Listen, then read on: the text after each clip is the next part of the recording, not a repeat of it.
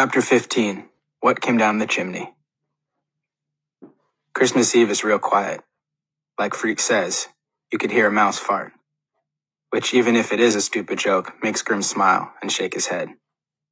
Freak and the Fair Gwen have supper with us, and we're all trying to pretend like everything is normal, and nobody says a word about Killer Kane getting out of prison.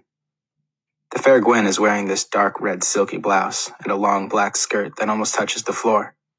And her waist is so small she looks like one of those Christmas ornaments, the kind that makes a tingle bell sound when the branches move. Freak is all dressed up too. He's wearing this tweedy new suit jacket that has patches on the elbows, and Grim says all he needs is a pipe and he'll look like quite the professor. No tobacco, Freak says. Nicotine is a toxic waste of time. Just the pipe, Grim insists. You don't have to smoke it. Don't get him started on bad habits, Graham says. Maxwell, pass the mint sauce. Mint sauce is one of Graham's specialties, and you'd be amazed how it improves everything, which is why I've been keeping it close by. Anyhow, the food is the best. You can't beat Graham for Christmas or Thanksgiving, or birthdays, and we all eat till we're fit to bust. Except the Fair Gwen makes sure Freak doesn't eat too fast. You'd think I was starving him, the Fair Gwen says. Please, sir, more gruel, he says, holding up his plate and making a funny face where his tongue sticks out sideways. And Graham laughs so hard, she has a coughing fit, which makes us all shut up. After supper, we sit around like you do, admiring the tree and talking about how lucky we are not to be homeless. And Grim starts telling these old stories about when he was a kid and they got lumps of coal in their stockings. If we are lucky, we got an apple core, he says, or a few orange rinds. Now, Arthur, Graham says, you never got a lump of coal in your life. You're right. We never even got a lump of coal. Can you imagine? My father couldn't afford coal, so I'd write the word coal on a piece of paper and put it in our stockings, and we'd pretend it was a lump of coal. That's how poor we were. The Fair Gwen is laughing to herself and shaking her head. Graham says, how can you tell such lies on Christmas Eve? I'm telling tales, my dear, not lies. Lies are mean things and tales are meant to entertain. And so we all sit there acting polite and listening to Grim make up stuff no one would ever in a million years believe. And all of us have a cup of hot chocolate and a piece of Russell Stover candy right out of the box. And then it's time to pass around a few of the presents. Graham has this rule that you can open one on Christmas Eve and you save the rest for morning, which can be tough, deciding what to open first. Grim always starts it off because, like he says, he's really a kid at heart and he can't stand to wait. From Graham, he gets this woolly sweater that buttons up the front and he acts surprised, even though he's got about 100 just like it already. Then Graham opens her present for me, which is a bracelet made of shells from beaches around the world, and she right away puts it on and says it's just what she wanted, which is so like Graham. If you gave her an old beer can, she'd act pleased and say it was just what she wanted. Then Freak opens his present for me, and even before he gets the paper all the way off, he gives me this thumbs up and says, cool. It's a gizmo that looks like a jackknife, but really, it's a whole bunch of little screwdrivers and wrenches, and even a little magnifying glass. I'm pretty sure Freak can invent stuff with it if he feels like it. Graham gives the Fair Gwen this scarf that just happens to match her blouse, and everybody goes ooh and ah, and then I finally decide what present to open. Right away, you'd know it was something Freak did, because the box isn't square, it's pointed at the top like a pyramid. And instead of regular wrapping paper, he's got Sunday comics taped all over it, and it's driving me nuts trying to figure out what would fit inside a pyramid-shaped box. Freak seems like he's just as excited as me, even though he already knows what he put inside. Take off all the paper first, he says. There's a special way to open it. Real careful, I peel off all the paper. And the thing is, it's not a pyramid-shaped box he bought somewhere. He made it. You can see where he cut out the pieces of cardboard and taped them all together, and written on the sides of the pyramid are these little signs and arrows. Follow the arrows, he says. The arrows point all over the place, and I have to keep turning the pyramid around until I finally get to this sign that says, press here and be amazed. Go on, Freak says. It's not an explosive device, silly. It won't blow up in your face. I press the spot on the pyramid, and all of a sudden, all four sides fold down at the same time, and I'm looking inside the pyramid, and just like Freak promised, I'm amazed. The young man is a genius, Grim is saying, and I don't use that word lightly. Grim is right about that, because Freak has the whole thing rigged with these elastic bands and paper clips, which is what made the sides unfold all at the same time. And inside is this little platform, and on the platform is a book. Not a normal book like you buy in the store, but a book he made himself. You can tell that right away. It looks so special, I'm afraid to pick it up or I might ruin it. What I did was take all my favorite words, Freak says, and put them in alphabetical order. Like a dictionary? Exactly, Freak says, but different, because this is my dictionary. Go on and look inside. I open up the book the way he asked, and the pages smell like ballpoint pen. It starts with A, just like a regular dictionary, but as Freak said, it's different. A, aardvark, a silly-looking creature that eats ants. Arg, what the aardvark says when he eats ants. Abacus, a finger-powered computer. Abscissa, the horizontal truth. You don't have to read them all tonight, Freak says. Save some for tomorrow. I gotta tell you, though, you're gonna flip when you see what I did with the Z's. This is the best, getting Freak's dictionary. Everything else is extra. I figure it will take forever to fall asleep, because my head is full of stuff. Grim and his written down lump of coal, the pyramid with a special book inside, and how fat, wet flakes of snow were falling when the fair Gwen towed Freak home in his American flyer wagon. And the way he was pretending to boss her by saying, "On Donner, on Dasher, on Guinevere," and she's telling him to shut up or she'll leave him outside until he turns into a snowman. Which must be why I'm dreaming about a little snowman who looks like Freak. The snowman keeps saying, "Cool, cool," and when I wake up, I can feel the cold coming into my bedroom, which is weird because it's always warm in the down under, with the furnace right next door. I think I hear the wind right there in the room, except it's not the wind. Someone breathing. Someone who rises up darker than night, as big as the room, and puts a giant hand on my face and presses down. "Don't say a word, boy," he whispers, "not a sound." I try to move, I try to shrink myself back into the bed, but the hand follows me down. The hand is so hard and strong, I can't move, and it feels like my heart has stopped beating. It's waiting to see what will happen next. "I came back," he says, like I promised. Chapter 16, a chip off the old block. Once on the TV, this dude hypnotized a lobster. Maybe you saw it. He touches a lobster and it freezes. It can't move. That's sort of what happens to me when his hand clamps over my mouth.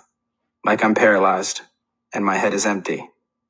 And all there is in the world is that big hand and his cool breath like the wind. "So this is where the geezer stuck you, huh?" he whispers, down in the basement. Out of sight, out of mind. I still can't see his face. He's this huge shape in the room. "Everything changes now," he says. "It's time I got to know my own son, who had his mind poisoned against me." He makes me sit up and shushes me to make sure I won't make any noise. Making noise is the last thing I want to do, because I don't know whether or not Grim ever bought that gun he mentioned, or what might happen to him if he tries to use it. Graham's bad dream about Grim getting shot with his own gun seems pretty real right now, and I don't want to be the one to make it come true. "I know what they told you," he says. "It's all a big lie. You understand? I never killed anybody, and that's the truth, so help me God." By now I'm sitting up in the bed, and he's making me put on my clothes. And the weird thing is, none of this is a surprise. Somehow I always knew this would happen, that he would come for me in the night, that I would wake up to find him there, filling the room, and that I'd feel empty. I'm so weak, I can hardly put my shoes on. Like when you wake up and your arm is still asleep and you can't hardly make it move. That's what I feel like all over. Numb and prickly, and as light as a balloon, like my hands might float up in the air if I let them. "This'll be an adventure," he says. "You're gonna have the time of your life, boy. Okay, we're leaving, and not a peep out of you." The bulkhead door is open, and you can see the stars. Some people think the stars look close enough to touch, but Freak says the sky is like a photograph from 1 billion years ago. It's just some old movie they're showing up there, and lots of those stars have switched off by now. They're already dead, and what we're seeing is the rerun, which makes sense if you think about it. Someday, the rerun will come to an end, and you'll see all the stars start to flake off, like 1 billion little flames blown out by the wind. "This way," he says, quiet as a mouse. There's snow on the ground, not a lot, enough to cover the ground. I can tell how cold the air is, but I can't feel it, even without a jacket, which I didn't have time to put on. The cold doesn't matter. Nothing does, really. Not Grim and Graham, or the old stars in the sky, or Freak and the fair Gwen. They're all just make-believe. This dream I was having for a long time, and now I'm awake again, and he's still filling the room somehow, even though we're outside. The lights are out at Freak's house, and I'm thinking, the stars clicked off, and I don't even know why I'm thinking that. It's like a dead voice in my head or something. We're under a streetlight when he says, "Let me look at you." He's got these big eyebrows that make it hard to see his eyes, and that's fine. I don't want to see them. Looking at those eyes is asking to have a bad dream. My, he says, checking me out. Will you look at this? It's like I'm looking at an old picture of myself. You really are a chip off the old block. You know that? I don't say anything, and he reaches out and touches my face real gentle, as if he'd never hurt a fly. I say, boy, do you know that? Answer me now. Yes, sir, I say. Everybody says so. Christmas Eve, he says. You know how many Christmas Eves I've been deprived of my own blood kin? Now is that fair, to do that to a man? Lock him up for a crime he never did? He's waiting for me to answer, and I say, no, sir, not fair. That's over and done now, he says. We're starting fresh. Just you and me, boy. That's how it was meant to be. I'm standing there under the streetlight, and it's amazing how quiet it is. Like everybody went away or died. The quiet is almost as big as he is. He's as tall as me, only wider everywhere. And for some reason, maybe because we're not far from Freak's house, I'm thinking this weird thought. He doesn't need a suit of armor. No, and he doesn't need a horse or a lance or a pledge to the king or the love of a fair lady. He doesn't need anything except what he is. He's everything, all rolled into one, and no one can ever beat him, not even the brave Lancelot. He's squinting around, his eyebrows are furrowed shadows, and he says, you know what I think of when I see a neighborhood like this? Hamsters is what I think. That's how these people live, like hamsters in cages. They have their little wheels to run on, and that's what they do for the whole of their lives. They run and get nowhere. They just spin. I stand there. They poison you against me. I know that, he says. Give it time. You'll see the truth. He starts walking fast, and I walk with him, like my feet already know where to go. We're cutting through the side streets and heading down to the pond, all cold and white and frozen. Tomorrow morning, a bunch of kids will take their new sleds and skates out there and probably lose their new mittens and scarves and get yelled at by their moms and dads. But tonight, the pond is as empty as the moon, as empty as my head. Once a car goes by real slow around the pond, and I've got the strange feeling there's no one at the wheel. He hooks his finger in my shirt collar and makes me duck down until the car goes by. The car passes and you can't see through the dark windows, and you can hear the snow crunching under the tires, squeaky and frozen. We're invisible, he says, making me stand up. Now. Isn't that a kick in the pants? My feet already know where we're going. The New Testaments. There are a few lights on in the old buildings, and you can see some of the windows are cracked. It looks like a knife cut against the light, and he's saying, you know about Mary and Joseph? How they sought shelter in Bethlehem? And how the baby Jesus was born in a manger? I try to nod, and the funny thing is, even though I'm not cold, my teeth are chattering, so it's like the rest of me is freezing, but my head hasn't noticed. That's what we're doing, seeking shelter, he says. Except this isn't exactly a manger we're going to. No, sir, I say, it sure isn't. He touches me real soft on the back of the neck and says, I didn't ask you a question, boy. Rule number 1, don't sass your old man. I make sure my mouth stays shut. We're coming up on the Testaments, and they look almost pretty, with the new snow coating the roofs and making the yards clean and white and soft. You can see where an old bike handlebars coming up through the snow, and shapes of other things left out. And even the old car up on blocks looks new, like it might take off into the air without any wheels. I know where we're going, even though he doesn't tell me. The door opens before we get there, and Loretta Lee is standing in the light, and she's saying, Iggy, come look what the cat dragged in. He says, say hello to my boy, Loretta. Ain't he a chip off the old block? Then we're inside, and Iggy's there bolting the door behind us and closing the shades. And Loretta, she's wearing this real slinky red dress that looks like it might fall off as she sneezed. She's saying, mission accomplished. Hey, Kenny? I knew you could do it if anybody could. Iggy says, watch your mouth, Loretta. I do believe you've been drinking, my father says. Has she been drinking, Iggy? I thought I made myself clear. Hey, it's Christmas Eve, Iggy says, and he sounds real nervous. A little punch, what can it hurt? A little punch, Loretta says, and her voice is slurpy. That's all. She's wearing these fake eyelashes, and they're coming loose, so her eyes look almost as blurry as her red mouth. I know because she keeps flapping her eyes at me and smiling, so I can see where the lipstick got on her teeth.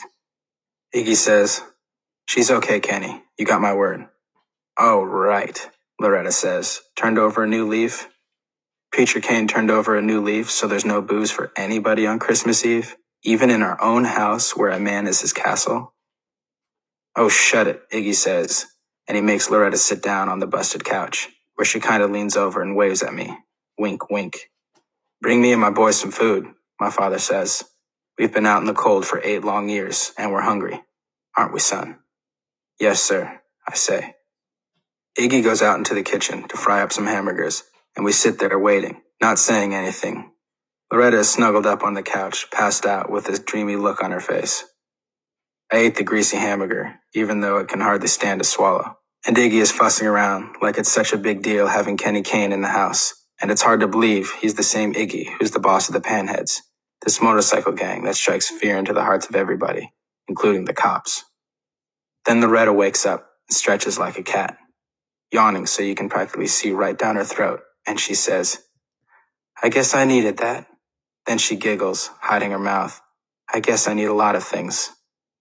My father wipes his mouth with his folded up paper napkin, and he ignores her and looks at Iggy and says, You ever do time? You could be a cook. Iggy gives this nervous like, wouldn't that be fun, being a cook in prison? He says, Anytime you want, I'll show you that place I told you about. My father stands up. Now is good, he says. He looks right at me. Come on, boy. Chapter 17. By All That's Holy. There's a back alley between the tenement buildings. You can't see it from the road, and Iggy takes us along the alley to this other place. You can tell how the door has been busted in and the lock broke. And we go into the dark hallway. The lights come on, and the first thing I notice is the perfume an old lady wears and the smell of cats. It ain't much, but the old bat who lives here took a greyhound to visit her sister for the holiday, Iggy says. He's trying to smile. The little room is warm and close-feeling, and the furniture is real old and saggy. There's a big old TV with a doily on the top, and an empty goldfish bowl, and piles of newspapers tied up neat with string, and a Bible on this little table by the TV. Also, there's this trick picture of Jesus on the wall, where his eyes keep following you, and you go cross-eyed looking at it. Ain't much worth taking, Iggy says. My father is looking around, making sure the curtains are closed. You think I'd steal from an old woman, he says. Iggy shakes his head. I sure don't. Never you mind, my father says. This will do in a pinch, until we get started. I better get back to Loretta. You do that. My father watches the door shut behind Iggy, and he doesn't say anything. I'm just standing there in the middle of the room, because I don't know what he wants me to do. Make yourself comfy, boy, he finally says. I'm going to check we have a back way out. I'm looking at the door we came in by, just looking, when all of a sudden, he's there behind me, and I feel the cool air of him on the back of my neck. You wouldn't light out on me now, would you? No, sir, I wouldn't. Sit down, he says. We need to talk, man to man. I sit down in this old lady chair that's so soft I almost sink through to the floor, and I'm wondering what happened to the cats. Maybe she took them with her to visit her sister. Or maybe Iggy let them out and they can't get back in. He leans over me and puts his big hands on the arms of the chair, and he says, Now, your grandparents say you're nothing but a dysfunctional retard. But no kin of mine is a retard, and that's a fact. So first thing, you gotta start acting smart.